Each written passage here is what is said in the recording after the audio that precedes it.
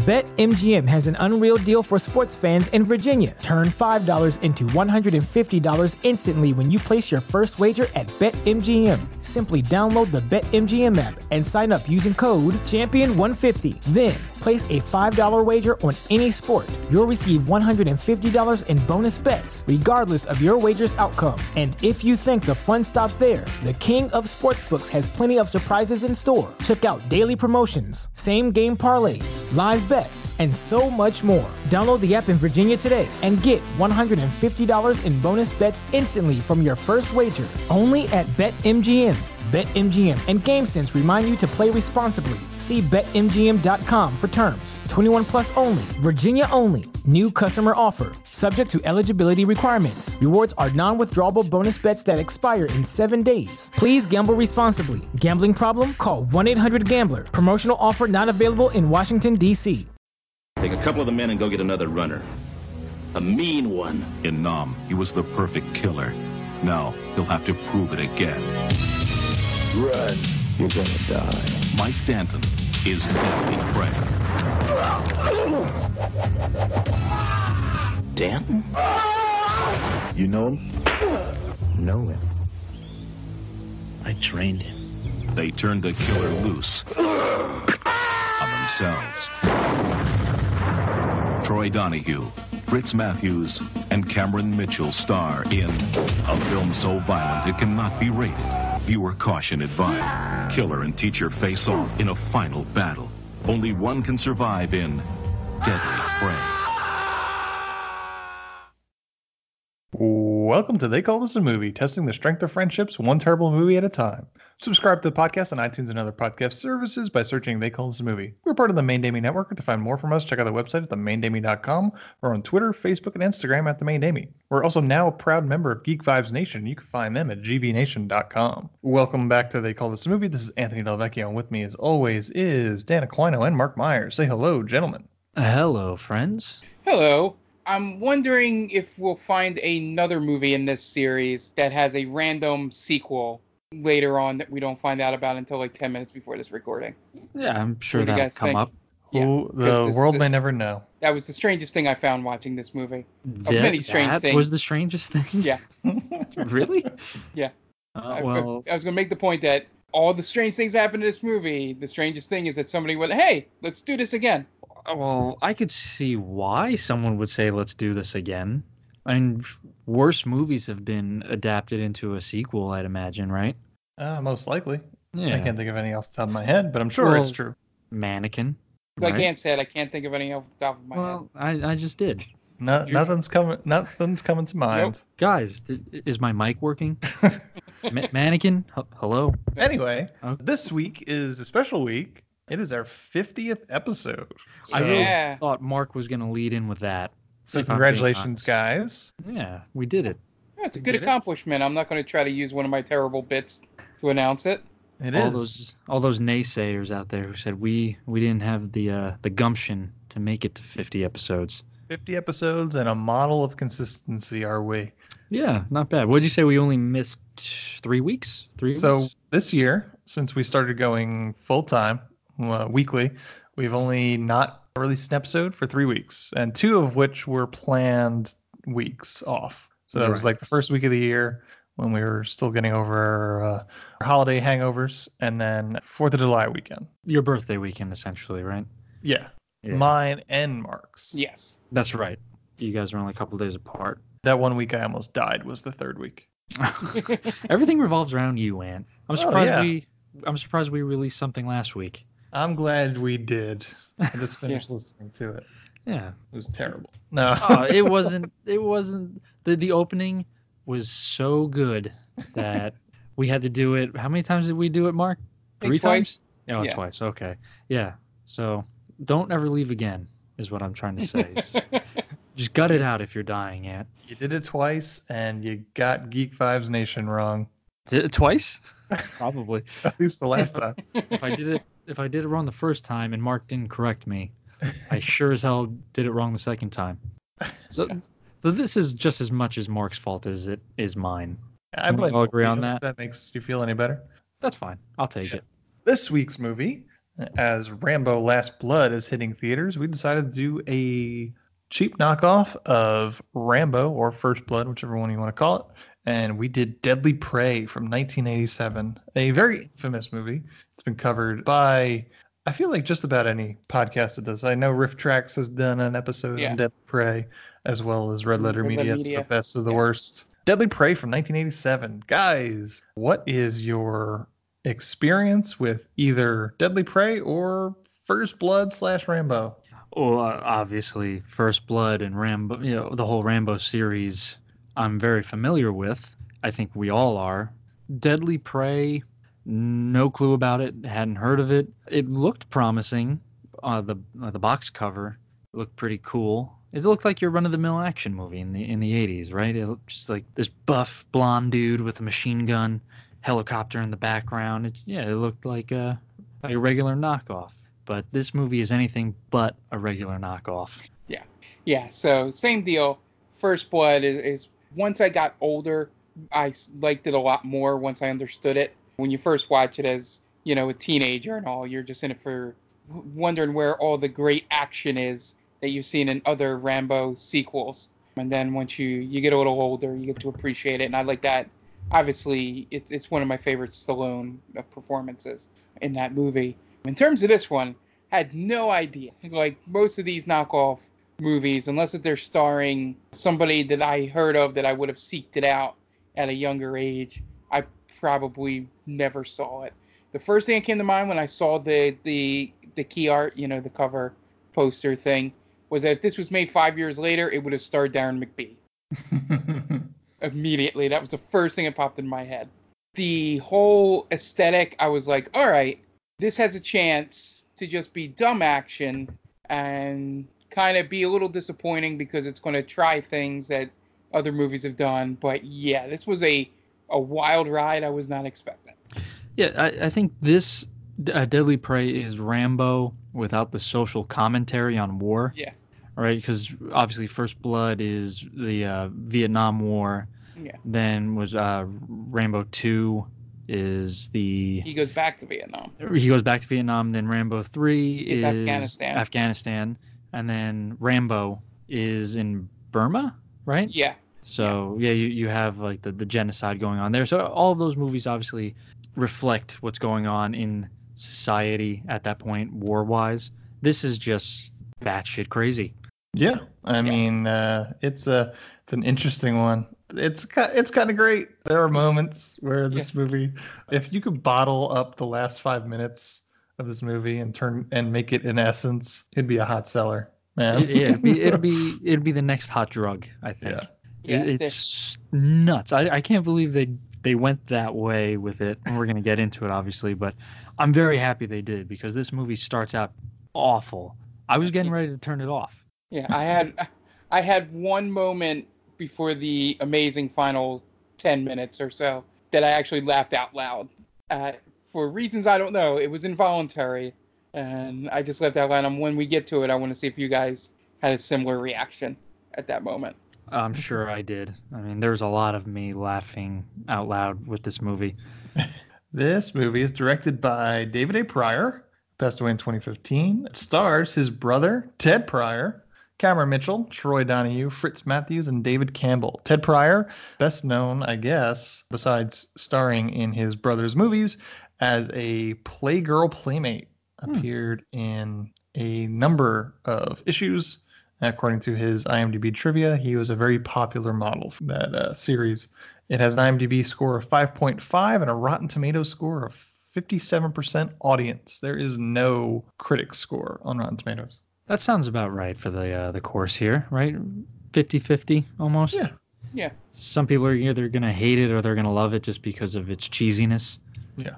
I think this movie is back heavy in terms of its awesomeness. There are swaths of this movie that are just he goes around running in the woods and just sneaks up on people and stabs them with terrible NPC AI. Yeah, it was Metal Gear Solid-esque. Yeah. Detection. I at first I thought that was gonna be when that happens when he's hunting down these people in the forest. I was thinking, okay, well, this is going to be pretty quick then if he's like mowing through these guys. So I looked at the time, and it was only, I think I still had an hour and a half left. I was like, well, wait a minute. Yeah, it was like 11, 12 minutes in. Yeah, well, hold on. How is this possible? How many people is this guy going to kill? And the answer is 53. Everybody. Yeah, essentially everyone who shows up in the movie, he hurts in some way. Yep. His kill count is 53. That's impressive. Yep. That is a staggering amount of bodies. Yeah, and I saw on the IMDb that it's estimated 64. 64 total deaths. Yeah. Okay. Damn, man. That's a good body count for this movie. This might be the highest body count we've ever covered. Yeah, probably, right? We haven't really done any war movies. Nope. So that makes sense. Everything else is either like a cop or like an espionage kind of movie. Yeah. Very low death count on they called this a movie. Yeah. And we haven't seen boobs in a long time either. It's a good point. Yeah. But I mean, a lot of the movies, unless you count Mannequin, right? Because you see Mannequin boobs, I think. I don't think so. But they don't have nipples on them, so they don't really count, right? Right. I don't think we saw them either because we'd have that answer of whether or not she was anatomically correct when she was a mannequin. Just like other mannequins, I think. Oh. Like in the background, you see just like random mannequin boob. I would not call that. I wouldn't count that. No. Oh, well, maybe like a 8-year-old, 9-year-old would. Maybe. No, yeah. But I don't think there's any 8 or 9-year-olds that are listening to this podcast. I thought that was our biggest demographic. It could be, but I don't get those stats on Podbean. How old they are? Well, if that is true, I think we failed as a podcast. I think this movie, as Anthony said, it's very back heavy. The beginning it's a slow burn at first, and then it just kind of throws you in. Yeah, I think it is nice that this movie kicks off immediately. Like there are 3 minutes maybe before they pick up Danton and kidnap him and send them out into the woods. But this movie, it's only like an hour and a half. Could lose 20 minutes easily. Of him just murdering everybody? Yeah. Yeah. This could be a 70-minute movie, and it would be exactly the same. Yeah, I think you're probably right. It gets repetitive after a little while because it's just him. Like we said, he's just hunting down guys, and he doesn't really do anything crazy. It's just, he'll sneak up on a group and slash one guy's throat, and then he'll jump out of a tree. I don't know how these guys don't see him in one of the trees. And, he's not high up. He's not camouflaged. No. He's in like a medium-sized tree. They are kind of purposefully not looking for him, it feels like at some points. Right. Like they have no peripheral vision. Right. It kind of reminded me of, have you guys ever played the Batman Arkham series? Yeah.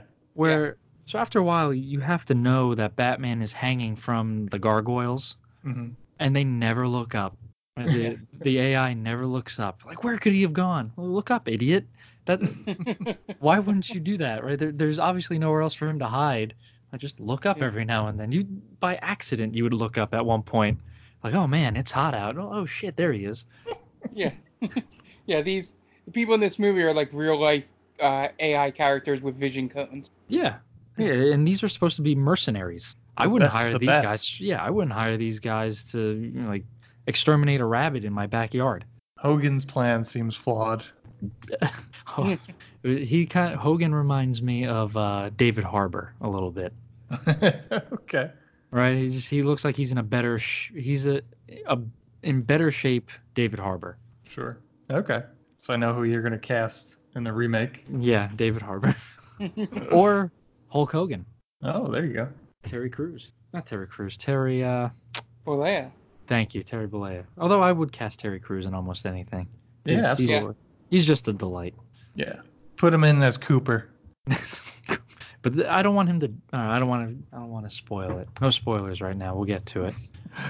Speaking of which, we might as well get to the plot at this point. Before we do, we're going to take a quick break and hear a word from a friend of the podcast. So we will be right back.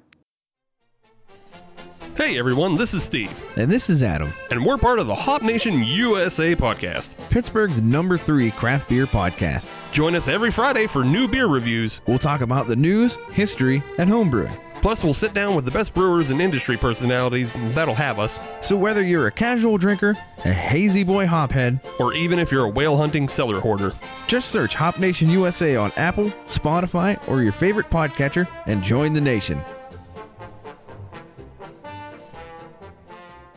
Okay, so it's about time we get into the plot for Deadly Prey from 1987, episode 50. Yeah.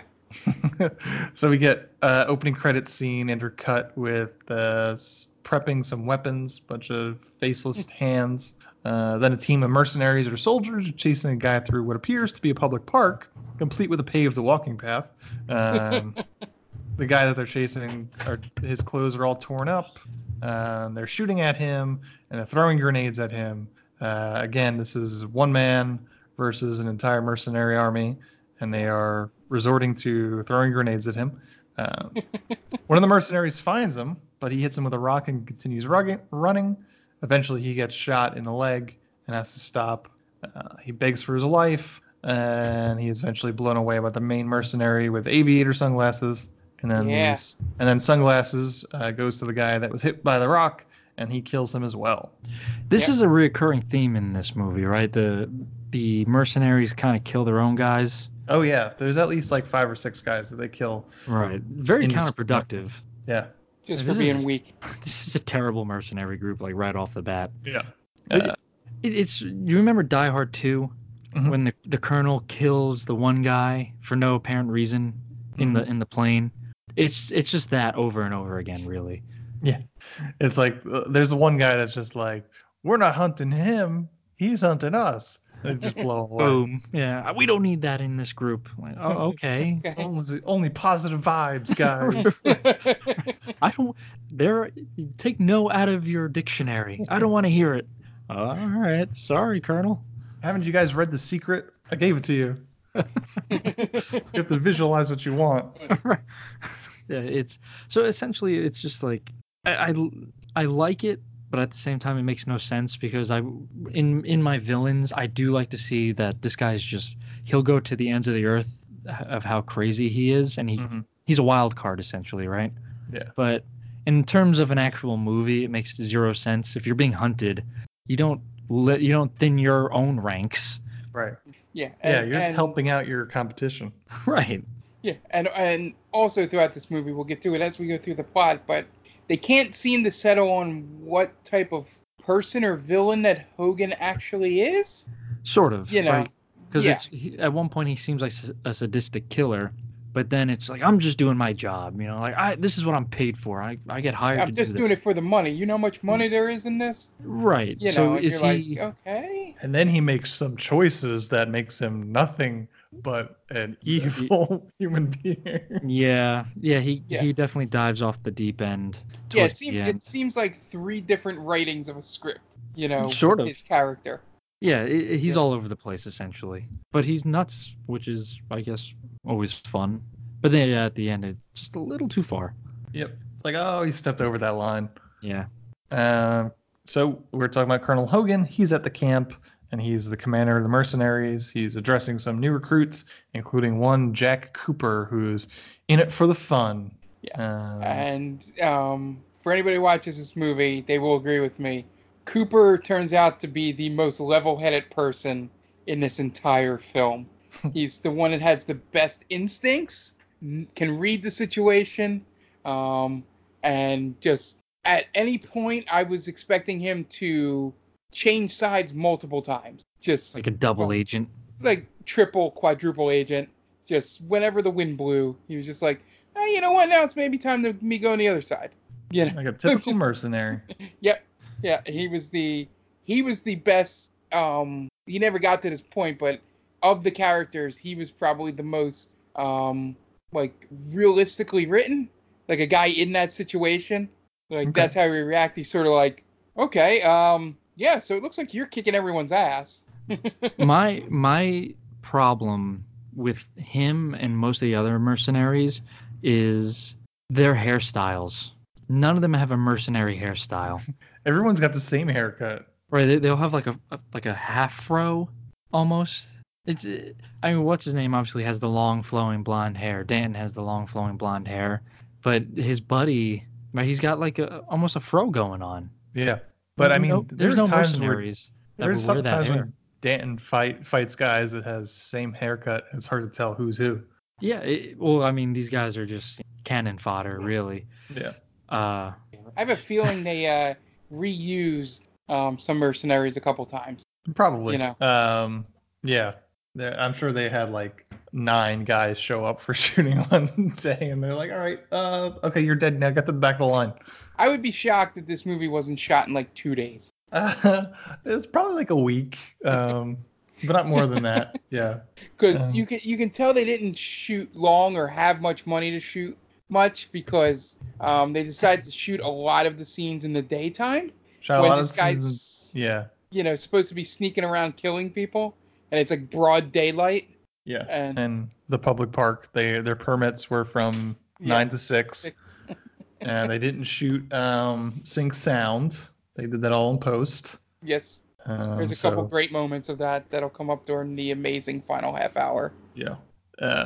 So Cooper joins the team, and Hogan kind of gives them the what of what his operation is. His training is for real because he doesn't believe in war games. So he sends out Sunglasses and a whole bunch of other mercenaries to find a runner. I love call them Sunglasses. That's great. Sunglasses and the rest of the mercenaries drive to the California suburbs, to the house of Mike Danton, who lives with his wife Jamie, and they have a playful relationship. He seems to be a bit of an idiot, but she loves him regardless, and she tells him to go take out the trash. Takes out the trash and immediately gets abducted by guys in panel van. Does not really put up much of a fight for a guy that will eventually kill 53 people in this movie. It's the best. This is probably the best abduction scene in all of film history. He goes out. He's got where he's wearing like a. He's got the sweatshirt, the shortest shorts you can possibly imagine. Just like any shorter, and it's just like this is an X-17 rating, or was it R-17? NC-17. NC-17. Just and free balling it. Balls hanging out the side of his shorts. I don't know how they contained it, to be honest.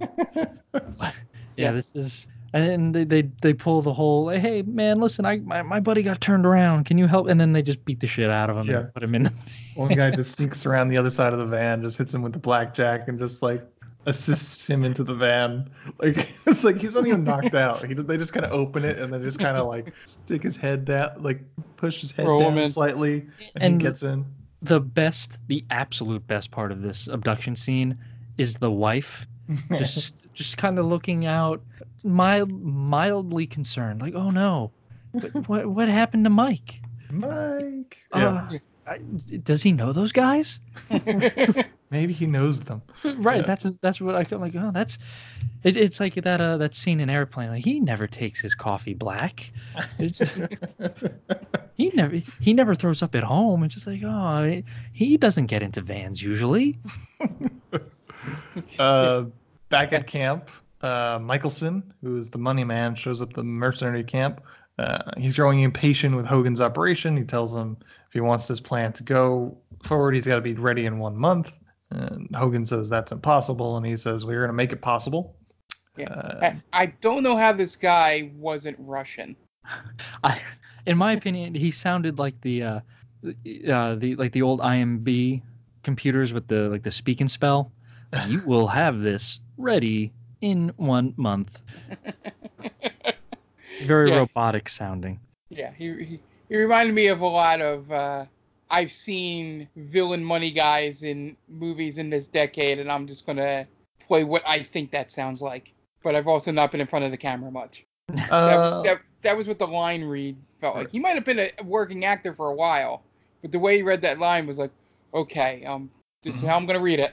This Michelson was played by Troy Donahue, who's a veteran actor in such films as A Summer Place, Crybaby, and The Godfather Part 2. Wow. Had a lot of television throughout the years. Yeah. He seems like a Western guy.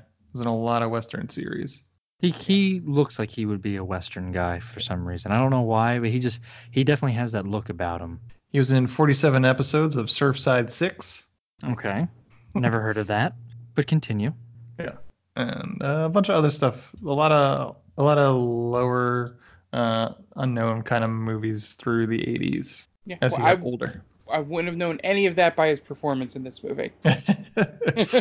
So Danton is taken to the camp. Sunglasses strips him down to a pair of short shorts and tells him to run. Danton goes running, tells Sunglasses that he's gonna die. He goes running and the mercenaries go hunting. The next hour or so is Danton just killing a ton of mercenaries. I have a list of all his kills I'm going to get to later once we get through the plot. Real quick. Yep. The guy at the beginning who they're hunting is fully clothed, right? Yep. It's just like some schlub. Yeah. Why did they strip this guy? I think they just wanted to see those abs. He's a beefcake, right? It's just like, all right, well, this guy, it would be a crime not to have him shirtless, running through the woods all sweaty. Yeah. The other guy was just like, no one wants to see this. Yeah. It's kind of fucked up if you think about it.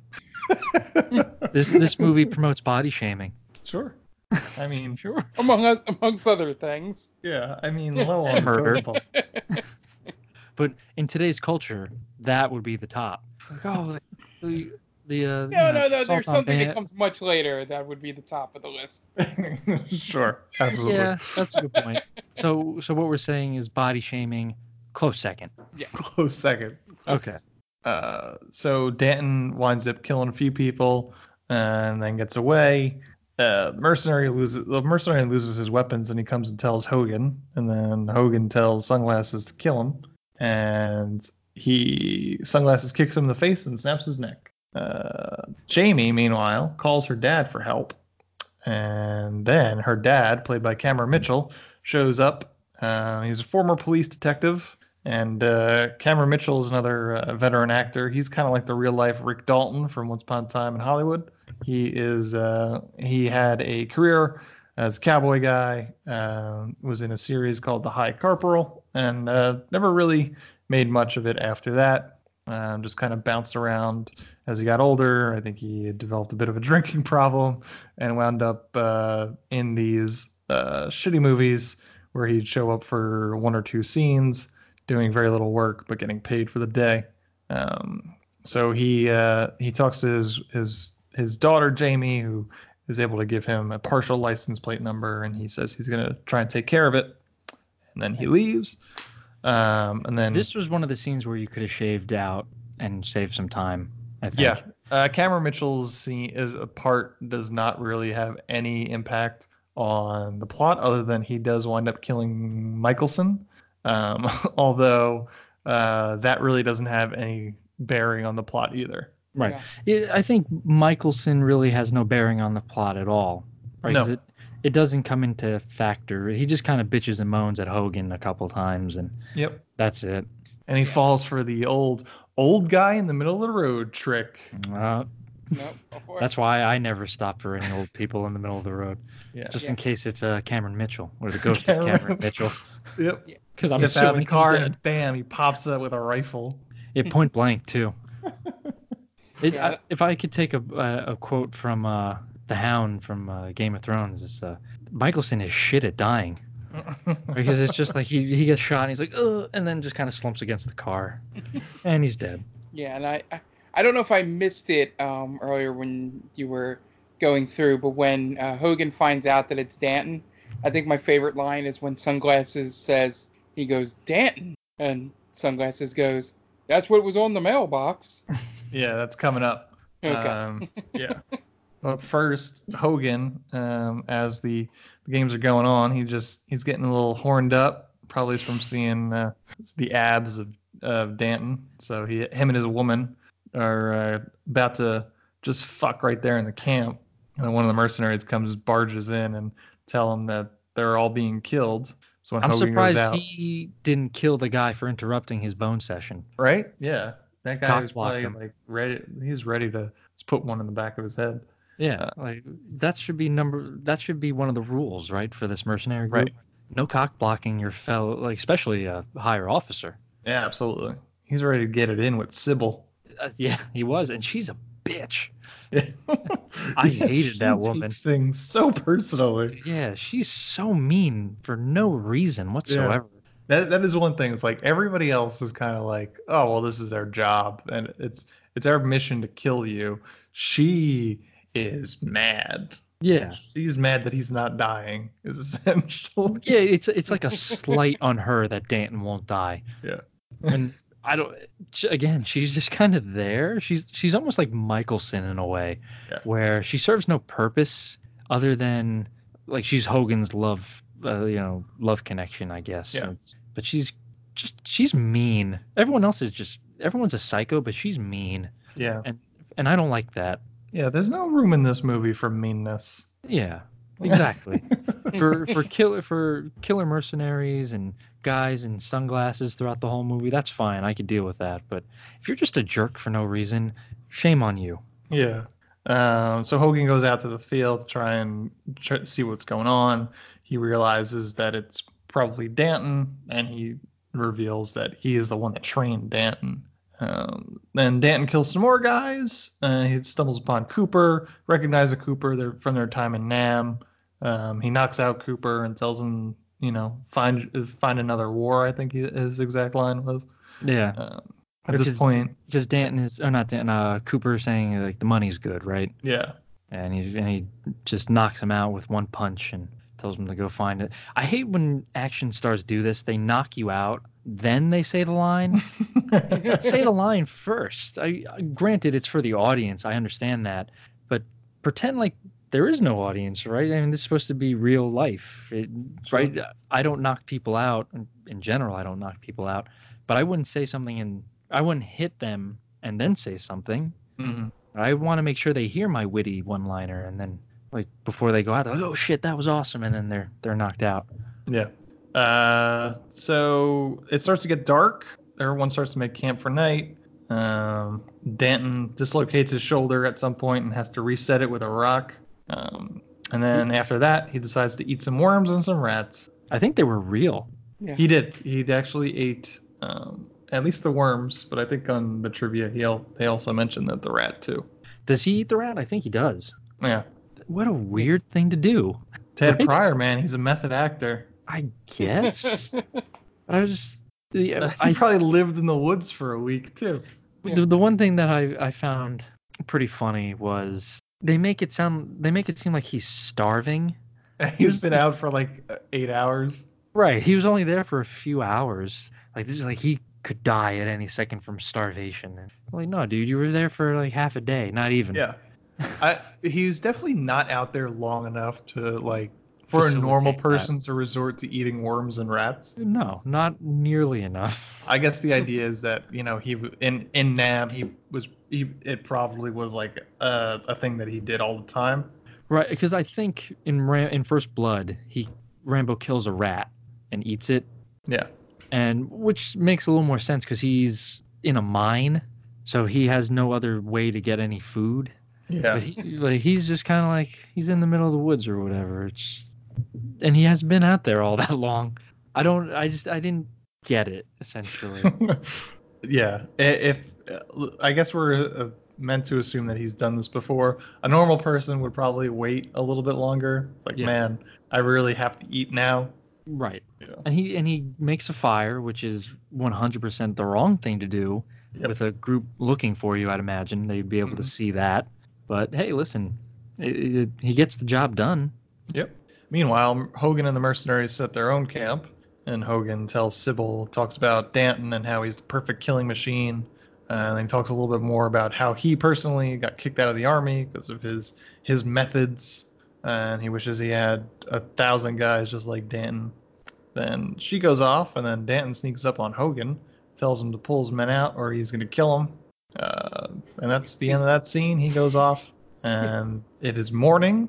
Yeah, it's the first time they actually shoot at night where it makes sense for him to be able to pop out of nowhere on these people. Mm-hmm. Yeah, you would think he would pull like a Hunger Game kind of move, right? When you hide out and wait for the cover of darkness. Sure. And then now you have the upper hand. Right? These guys, maybe they know the area, but you're the perfect killing machine. You would hunt by night, right? Mm-hmm. Most big cats, don't they hunt at night? Yeah. Yeah. There you go, man. I mean, cats have like night vision. Exactly. But I'm saying doesn't. but he's an apex know? predator, right? He might. He might be. We haven't seen Deadliest Prey or whatever. That's true. But I stand by it. It would make more sense to hunt at night. Yeah. So then Danton falls asleep apparently in the middle of a wide open clearing when two hunters happen upon him and tell him to get. Yeah. What are these guys doing there? They are literally labeled on IMDb as hillbilly. Yeah. I didn't want to use a slur, Yeah. so I said they were hunters. Like You do you, Mark. Is hillbilly a slur? Just kiss that SNL writing job goodbye, Mark.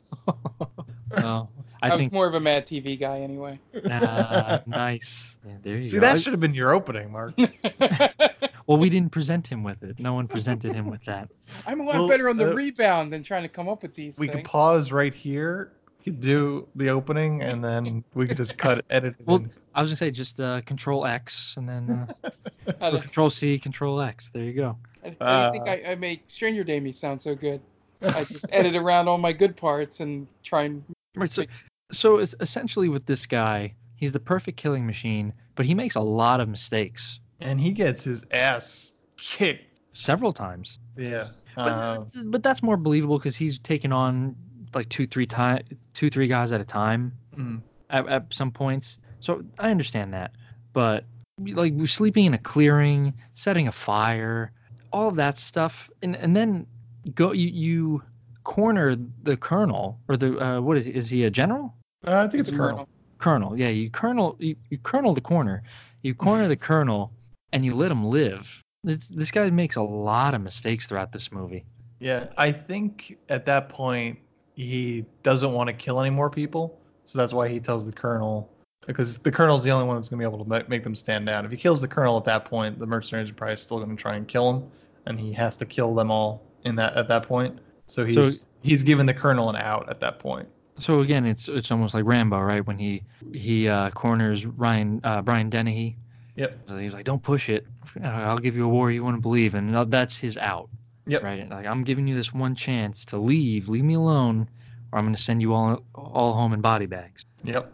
Okay. So that makes a little more sense. But everything else, again, I'm not a hunter.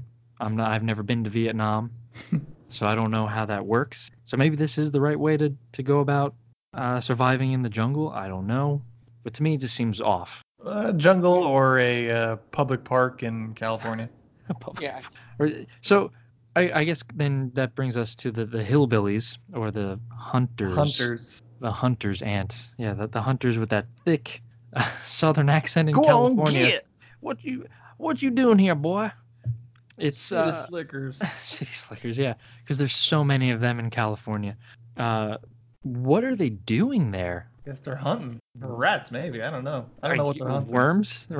Because we never see wildlife at all. My cans, my precious antique cans. So the mercenaries happen upon the hunters, and they're like, "Wait, which way did he go?" Like, I don't know. They shoot that guy. Oh, they shoot him. They blow a hole right through his chest. And then the other guy's like, "He went that way," and then they shoot him too. Was that Hogan or Sunglasses? I think it was Hogan. I think it's so too. Yeah. So now we see him kind of, he's tipping the scales towards crazy at this point, right? Before he was just kind of a dick, and now he's getting angry. He needs Danton dead. Yeah. He was shooting locals to get the next scene, the mercenaries catch up to Danton, and Danton and Sunglasses fight, and Sunglasses kicks the shit out of Danton. Danton doesn't land a single blow. Sunglasses lands every blow. Yeah, he puts him in his place. It's pretty awesome. And he's about to kill him, and then Hogan stops him, and he's like, I want him alive. So they bring him back to camp. Sybil smacks him around a little bit, and Hogan talks to Danton about how he wants him to join him. And he kind of reveals his whole plan is just to create an army that is better than the U.S. Army, so that they basically sell his mercenaries to the government. He's way off if that's the plan. Yep. Yeah. Any dictator throughout the world. Well, I mean, his mercenary group is losing to one guy. Can you imagine them going up against an actual army? Yeah, they'd last 2 seconds. The resume of that mercenary group is not very long and not very impressive. No. And I think that's what kind of it. Again, I know this is all supposed to be showing how Danton is a badass, but if these are real mercenaries, don't you think they would put up some type of a fight? Like, these guys don't really do too much damage to Danton for the most part. Like, they get a couple shots in, but for the most part, he leaves unscathed. Yeah. I mean, even Cameron Mitchell gets a few licks in. Shows up with a rifle, sneaks up onto, and this is the next scene, sneaks up onto the camp and beats up one of the mercenaries. Yeah, they're pretty shitty. Yeah. They're just a bunch of red shirts. Michelson shows up again and says Hogan has gone too far. He wants to put an end to the whole operation. And Hogan says no. He's going to kill Danton and everything will be back on track. This time, Danton has been tied to a chair, and Sybil is kind of taunting him a little bit, throwing water at him, and he calls her a bitch and breaks the ties and knocks her out. Just, she was being a jerk, throwing water on my guy. Come on. You're taking it too far, Sybil. So he kills some more mercenaries on the way out. Hogan sends more mercenaries out to kill him once and for all, even with tanks. And he's able to have a helicopter too, right? They have a helicopter and a tank and several tanks, which then leads to a forest chase. So one guy gets the drop on Danton, and Cooper saves him. Tells the other mercenaries that Danton's gone to let Danton get away. At this point, this is where Cameron Mitchell lies down in the middle of the road, and Michelson stops, and Mitchell shoots him. Jamie gets kidnapped, and Hogan rapes her just to get back at Danton. I mean, that's a pretty big power move right there. Yeah. But the progression is there, I guess, right? Like Is it? Well, he just killed two townies essentially, right? I mean, this guy's unhinged. Okay, I see what you're saying. Right, so he goes from being just your run of the mill mercenary leader, right, who's power hungry, to killing civilians, to that, I suppose. Is that a natural progression? I don't know. I'm not a nut job. Yeah, but I think see why. Yeah, it is a completely unnecessary moment, and it's like the motivation is just like, I'm mad at him because he's not dying, so I'm gonna rape you. So wouldn't it be just enough to have her captive? You would think, right? Right. Yeah. What's going on with Sybil? Is she? And I think she's okay with it.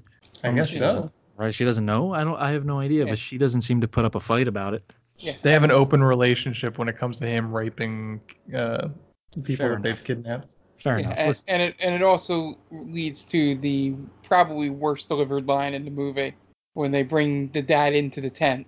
Mm-hmm. Yeah. Cameron Mitchell gets caught, and he shows up and he sees that his daughter's there, as Mark mentioned. He's like, have they hurt you? And she goes, Daddy, he raped me. Daddy. Yeah. Then Cameron Mitchell tries to strangle Hogan. Instead, he gets stabbed by some of the mercenaries, and he dies. At this point, Danton winds up getting home, sees that Jamie is not there, but Sybil is waiting for him. And she tells him that Hogan wants to talk to him. So she hands the phone to him. They set up a time to meet in exchange for Jamie's life. And Hogan's like, Sybil will take you there. Hang up the phone, and then he's like, he kills Sybil, smacks her in the face, knocks her out, and then shoots her, puts like 3 bullets right through her chest. And I think he calls her a bitch again. Yeah, for good measure. Yeah, he just couldn't do it while she was able to look him in the eyes. Yep. He had to knock her out first and then murder her. Oh, that's right. I forgot that he knocks her out, then shoots her. Yep. That's essentially the same thing as knocking someone out and delivering a one-liner. Except this one line is just a gunshot. I guess. It is pretty cowardly. You're right. All right. Well, you're not. What are you doing?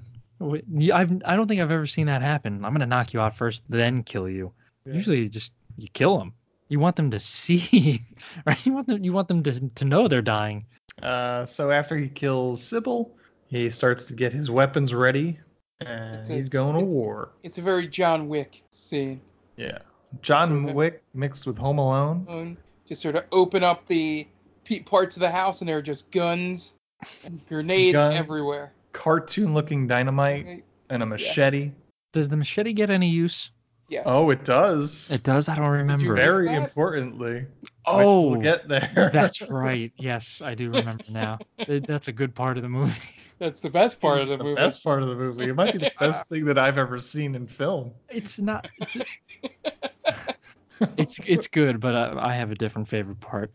It's one of the best. But anyway, so where am I in my notes? So he starts setting up some booby traps in the forest, and Cooper shows up and tells Danton that he wants to join him. Basically, he says, "You're going to kill all those guys anyway, and I like being on the winning side. It's healthier." So they sneak back into camp. They kill some dudes. They come to rescue Jamie. Cooper, Danton, and Jamie go running to the woods. Doesn't Danton stick a grenade down some dude's pants? Oh, yes, they do. Yes. I'm going to go through all the death scene, all of Danton's kills after we're done. There was one moment where we mentioned the sound was put in later, where it's completely silent when he comes down the tank to kill that one dude that's facing next to the tank. Like, he would obviously be making noise hitting the side of that tank as he's coming down, but it's like eerily silent. But yes, he does stick a grenade down the dude's pants and blows him up, leaving only his boots. Yeah, it's very cartoonish, but that's what I would want to see in that scenario. So they go running into the woods, and the mercenaries go hunting after them. Cooper shoots some guys. Danton shoots some guys. Sunglasses finds Jamie, who's been hiding out. Hogan threatens to kill her. Cooper shoots Hogan and tries to save her, but Sunglasses shoots Cooper. Then Sunglasses shoots Jamie right in the chest. That's my favorite part. That's my favorite part because you never see that happen. Yeah. Right? You never see the main character's love interest die in a movie, especially that way. Yeah, it's pretty brutal and pretty unforgiving. Just boom, right there. Yep. It was awesome. I'm not like advocating violence in that way, but it's just, again, I've never seen it happen that way. So I was like, holy shit, that's great. They like crank it to 11. This is the part where like this movie kind of makes sense for existing. Yes. Like from at this point to the end. Yeah. This made the last. It justifies 10 minutes. Yeah, the last 10 minutes makes this review worthwhile. Yeah. I feel like we really should have just focused on the last 10 minutes this entire podcast, really. Yeah. So, as we said, Sunglasses shoots Jamie. Danton sees this and goes nuts. He takes out his machete and starts running after Sunglasses. Sunglasses gets off 3 or 4 shots that somehow miss. And Danton does the thing that I think is the greatest thing that's ever happened in a movie. He chops off Sunglasses' arm and then beats him to death with his own fucking arm. That is pretty metal. That's pretty bad. Rambo could have used that in that movie in First Blood. That would have been pretty badass. Such a tonal shift. Yeah. Right, because up until that point, everything is sort of believable where, Danton is hiding out. He's using the environment around him to survive. And he's picking off the mercenaries in a realistic sort of way. He'll sneak up on one, grab them, or he'll set traps. This is just overkill now. It's what's the best way that we can kill someone? Throw it in there. I thought the most ridiculous, greatest way I saw someone die in one of these stupid action movies was in Rambo. The one before this one that's coming out, where he turns the 50 caliber gun on a guy 3 feet away from him and liquefies his head. just blows up. That's a good one. Yeah, that was a holy shit moment out loud while watching it. Right. And I was like, nothing can top this. And needless to say. Something happened at least 20 years before that absolutely topped that moment. I was just saying, like, what are the odds that a movie like this does it better than one of the most violent movies that has ever come out, really? Because the Rambo movies are obviously based on violence. Yeah. And it's even, like, better than some RoboCop kills. RoboCop is one of the most violent movies ever. Yep. Where that guy gets liquefied, that turns into, Yeah, he turns into the mutant, and then he gets run over. That's a pretty gory one, but just there's something satisfying about killing a man with his own appendage, right? Yep. It's very video game-esque. I think Mortal Kombat has it where you rip a guy's leg off and beat him to death with his leg. So I wonder if Ed Boon took it from Deadly Prey. He has been known to take things from movies before. I'm going to ask him. We're going to tweet at Ed Boon. Hey, did you get inspiration from Deadly Prey for this fatality? Maybe he'll answer. Yeah, and then for good measure, after he beats Sunglasses to death with his own arm, he scalps him. And he throws the scalp at Hogan. So then he finds Hogan, throws the scalp at him, and then he tells him to strip. Tells him to take off his shirt, take off his shoes, and run. And we get a pretty awesome what is it called? We get a pretty awesome freeze frame ending. Yeah. Freeze frame ending, which I think it might be one of my favorites. No, it's not better than Killzone. I think it might be. Really? This is good, but there are two freeze frame endings we've covered that I think are better than Killing Zone, and this is one of them. There's just something great about the Killing Zone when they were around the table drinking beers and you're like, ha, ha, ha, and then it's just... There is something wildly inappropriate about the Killing Zone ending because they're just celebrating the death of people. Right. That's what I'm saying. Again, you're talking about a tonal shift. That's a pretty big tonal shift. It's like the end. It feels like the end of a sitcom. Yeah. Someone just dropped the punchline and they're all like, "Oh." Right. We Joey didn't said, just "How survive. you doing?" Right. We didn't just survive seeing our friends brutally murdered. Dun, dun, dun, dun, dun. Roll credits. Boom, boom, boom, boom, boom, boom, boom. Right. Right. Yeah. You got the Seinfeld ending, but Seinfeld always ended with a freeze frame, actually. Yeah, it did. Yeah, it's one of my favorite ones was the Elaine versus George's father. You're saying you want a piece of me? I want the whole thing. And then they run at each other. That's a great freeze frame. So I think Killing Zone is still number one in freeze frame Hall of Fame for me. And then this is a pretty excellent freeze frame. I'd put Halloween 3 Season of the Witch up there. I forgot all about that. What's the freeze frame on that one? Right on the mug of Tom that's Atkins. Right. Turn it off. Stop it off. Yeah. Stare right into the camera. I think your love of Tom Atkins kind of absolutely overshadows your judgment. Yeah. And then this movie ends with a very tonally different song too. Yes. It's very soft spoken, right? It's very It's very sentimental and introspective. Right.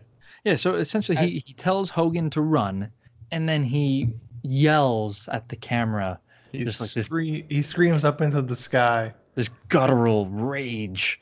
Like he's about to take out all of his pent up anger and frustration on Hogan's ass. Mm-hmm. And then you get the soft do do do da da da da. The song is called "Never Say Die," recorded by Steve Kempster. Yeah, it's a very odd ending, and I don't care for it so much. But the freeze frame is great, and the last few moments are phenomenal, just in terms of action. It was also written by Steve McClintock. I was looking through his. He's got a bunch of songs, but none that I would know. He has a lot of songs written for Jetsons the movie. Oh, okay, makes sense. I could definitely see the comparisons there. Yeah. So, what was the other movie that we watched? The it was like the Neighborhood Watch movie. Mission of Justice. Mission of Justice. So, I feel like we stumbled upon two pretty good gems here. Yeah. In Mission of Justice, because the action in that movie is pretty badass. Yeah. and you got the chainsaw in that one. You got the machete in this one. So we have some pretty good deaths in the last two like action movies we've watched. Yeah. So we're on a roll right now. Yeah. No, I thought Mission of Justice might be up there for me and one of my favorite movies that we've done. Yeah. And even Law-Abiding Citizen has some pretty good deaths. Yeah. So we've kind of picked. We've been on a roll with picking some good death scenes at least. Sure. Yeah. When we stray from those, that's when you hate your life. I guess there is a little bit of a pattern, because then, to me, I can handle shitty action movies more so than shitty comedies. Yeah. Because like our namesake, the main Damie, comes from Pootie Tang, Right. and I don't like that movie. I don't get it, and you guys love it. And right. then obviously Mannequin 2. I'm gonna keep harping on Mannequin 2, by the way. That's like I don't understand what's wrong with you guys. I've known you both for quite a while, and that like offends me that you like that movie so much. These movies I understand. Mission of Justice, Deadly Prey. What other movies have we watched that you really like? The Killing Zone. That I understand. Did we like Sorceress? Sorceress was a good one. Did we like the Anna Nicole Smith movie? Not really, right? That was a pretty shitty one. I think we were kind of like plus or minus on that. Like Okay. That's only where we got introduced to Darren McBee. Yeah. Right. We like Darren McBee in it, and we like how shitty that movie is, but we didn't love it.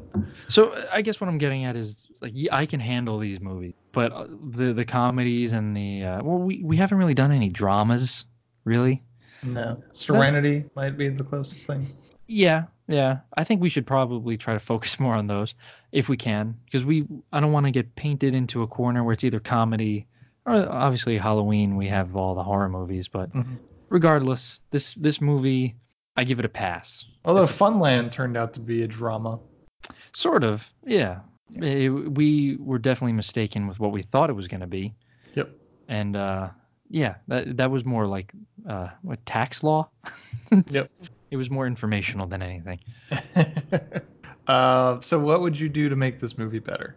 I would make it so that the Colonel and Danton don't know each other.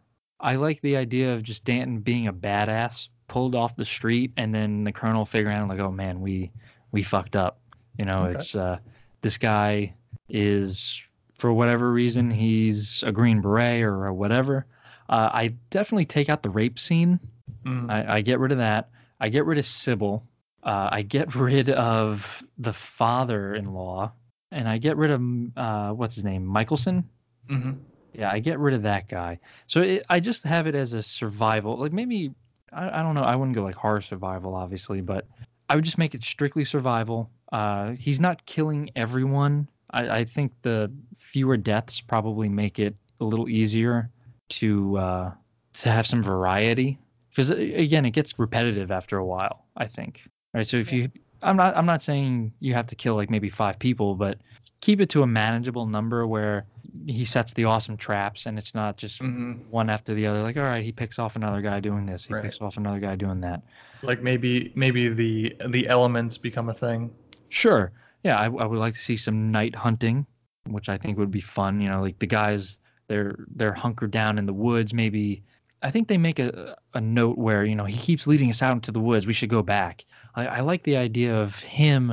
He's in this unknown area and the mercenaries are used to it, but they kind of feel as if they're strangers in their own territory now. Like the hunters become the hunted, and he just has them right where he wants them. And they're terrified of the night, and he's doing all this shit at night. He's creating diversions or whatever. I keep the machete part for sure. And I'd like to see him kill Hogan. Okay. Like a one-on-one showdown with Hogan. Okay. Yeah. So I agree with most of what Dan said. There, the one thing. But you keep the rape scene, I'm assuming, right, Mark? Because that's just who you are. Yeah. No, he's not. I will answer for him. I was gonna say that was a very awkward pause. Just shaking my head. That doesn't come across. You really in don't want audio that SNL job. Yeah. Well, I'm helping Mark out on that end. Yeah. Shaking my head in disgust doesn't come across well in an audio format. Yeah, I was gonna say you have to remember this is an audio podcast, Mark. So yes, I would keep Michelson just for the reason that piggybacking off your thing where they don't know each other. Hogan and Danton, have him like come in and like drop like a dossier and go, do you know who you kidnapped? Maybe have him connected to Michelson. That'd be an interesting take on it. Taking like, that like sort of put it that way to make Michelson at least more involved in the movie. Okay. I would not have Cooper actually know him, just have Dan be like a legend. Where the line where he says, "You saved me in Vietnam," just have him go, "Oh man, I heard stories about you from Nam," sort of things like that. Make him more of this mythic figure. So he's almost like Keanu Reeves as the boogeyman. Yeah, just sort of that, where it's, oh man, like that. And two things, you touched on one of them. I would like to have seen rain or something like that, some kind of different, elemental effect or something involved with it. And two, a second location. Philadelphia, exactly. Yeah. You read my mind. But in all seriousness, more like maybe an actual like maybe cave if you want to keep it in the non-civilian part, or maybe do what I remember First Blood correctly, have him eventually end up in the town. He starts out in the town and escapes. Yeah. He's in the jail cell. Yeah, so, have it be something like that. Like, that's where it ends, and that's how Hogan gets arrested, sort of thing, instead of killing Hogan. Okay. Is that he lures him into getting caught more than killing a whole bunch of people. But yeah, definitely, the two things are definitely a nice rain little sequence would have been nice, and I would have just eliminated basically the whole Danton's family thing completely. Yeah, like get no rid Jamie, of the wife. no father, nothing. Like they just, pick this guy off on the street, Right. I don't know exactly how you get to that point without that whole taking out the trash and getting kidnapped sequence. Maybe you focus and start with Danton and just see him get kidnapped and then you're introduced to Hogan instead of the other way around. Okay. Sort of thing. But yeah. I would just cut about 20 minutes out of it and just take that energy of the last 5 minutes and put it all through the other 70 minutes of this movie. You spread it evenly. Just spread it evenly. Maybe even like the first guy gets beaten to death with his own arm, and then where do you go from there? And then just keep going. I don't think you need the body count as much as you have here. Oh, and that is one thing I never went through. I'm going to do real quick all his kills because they are varied. First guy hits a guy with a tree branch, takes his gun, punches a guy, picks him up, cracks his back against a tree. Stealth kills a guy by stabbing him in the chest, stabs another guy in the throat, sneaks up on another guy, pumps him for information, stabs him in the stomach. Stealth kills, stab in the chest, javelin throw, a giant stick through a guy, stabs another guy in the stomach, another stab in the throat, runs a guy's head into a tree, hides in some water and then pops up on a guy, hides under some leaves too and stabs another guy. That was the moment that I laughed out loud involuntarily. It's when he just pops out, yells, and then kills the guy. Yeah. I think Jen made a comment like, how could he have gotten there so quickly? He shoots a guy, stabs another guy with a pointy stick, pushes some rocks onto a group of dudes, sticks a grenade down a guy's pants, tosses a grenade into a tank, blows up a helicopter with a rocket launcher or a grenade launcher. Which is hilarious because it's a helicopter. The explosion. The stock explosion shot. Right. It was like made on paint. Yeah. Then blows up some guys with a grenade launcher. Pops up out of a hole and machine guns like 5 or 6 dudes. Knocks out Sybil and then shoots her 3 times. Uses throwing knives on 2 guys. Stabs another guy and another guy. Booby trap a stick into one guy. Stick to the throat of another guy. Then he drags a guy into a whole bunch of bamboo shoots right through a chest, grenades another guy, then rocket launches some dudes, and then beats Sunglasses to death with his own arm. Yeah, and Cooper has the most sadistic death, where he knocks the guy out and then goes back and pulls the grenade and has the guy's head keep the grenade from going off. Oh, yeah. So that when he wakes up from getting knocked out, the grenade goes off and kills him. Yeah, it's his calling card, as he puts it. It's his calling card. Yeah. That's a weird calling card. But yeah, I would make this shorter and just amp up. Just keep the craziness of the last 5 minutes throughout the movie. I don't know how you could sustain that for that long, but that's how I'd make it better. Yeah, that's like a full, like you're sprinting a marathon essentially. Yeah, so I got to cut 20 minutes out. Yeah. It's like the Ultimate Warrior coming out and just sprinting to the ring, shaking the ropes, and then not being able to wrestle more than 2 minutes because he's already used all of his energy getting to the ring. Yeah. That's a pretty good one. I can see that. This movie is just balls to the wall, man. This is so much fun, this movie. It was. I mean, not all of it was fun, but the end, as we said before, the end just justifies everything we sat through before it. Mm-hmm. It was something where I'm watching it and I'm thinking, there's no way I'm going to make it through this movie. And then it just completely does a 180. And I was like, oh, wow, I'm invested, man. I'm in. How is he going to kill these dudes? Yes, I think this might wrap it up for this, the 50th episode of They Called This a Movie. Yep. You guys got any pluggables? Once again, the same old shtick, just my Twitter, Diaquino122. Follow Stranger Damies, same thing, at Stranger Damies on Twitter, at Stranger Damies on Instagram. If you have any artwork, like D&D artwork, you can let us know and we'll put it on our Instagram. We'll give you a shout out. Just hit us up there, and if you have any questions, we'll be more than happy to answer it. Yeah. Or hell, even I think the main Damie has an Instagram if you have artwork from Deadly Catch. Or Deadly Prey. Deadly Prey. Deadly Catch sounds like a pretty good movie. It's or it's a TV show already, isn't Deadliest it? Catch. Deadliest Catch. All right. I made it the entire episode without doing that. So close. So close. Because that's what I originally searched in IMDb. Deadliest Catch. I was like, oh, wait, that's something completely different. Ice Road Truckers. That's very true.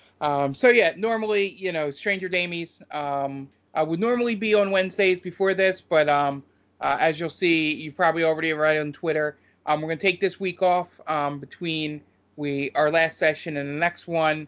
We're gearing up for a big final confrontation, that might take a couple sessions and get into, a little bit. So I'm taking this week off because I'm prepping a very special episode for next Wednesday, where I'm doing sort of like a how we got there sort of thing, where I add a little flavor to some of the clips throughout the 80 plus episodes that we've done of Stranger Damies, to just sort of get everyone caught up, so that when the next episode hits the week after, everybody will be ready for the showdown in Stillben.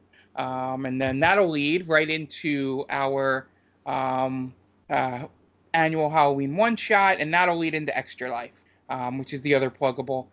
So you can donate at tinyurl.com/extralife4, the number 4, and that's our charity campaign we do every year to raise money for the Children's Hospital of Philadelphia.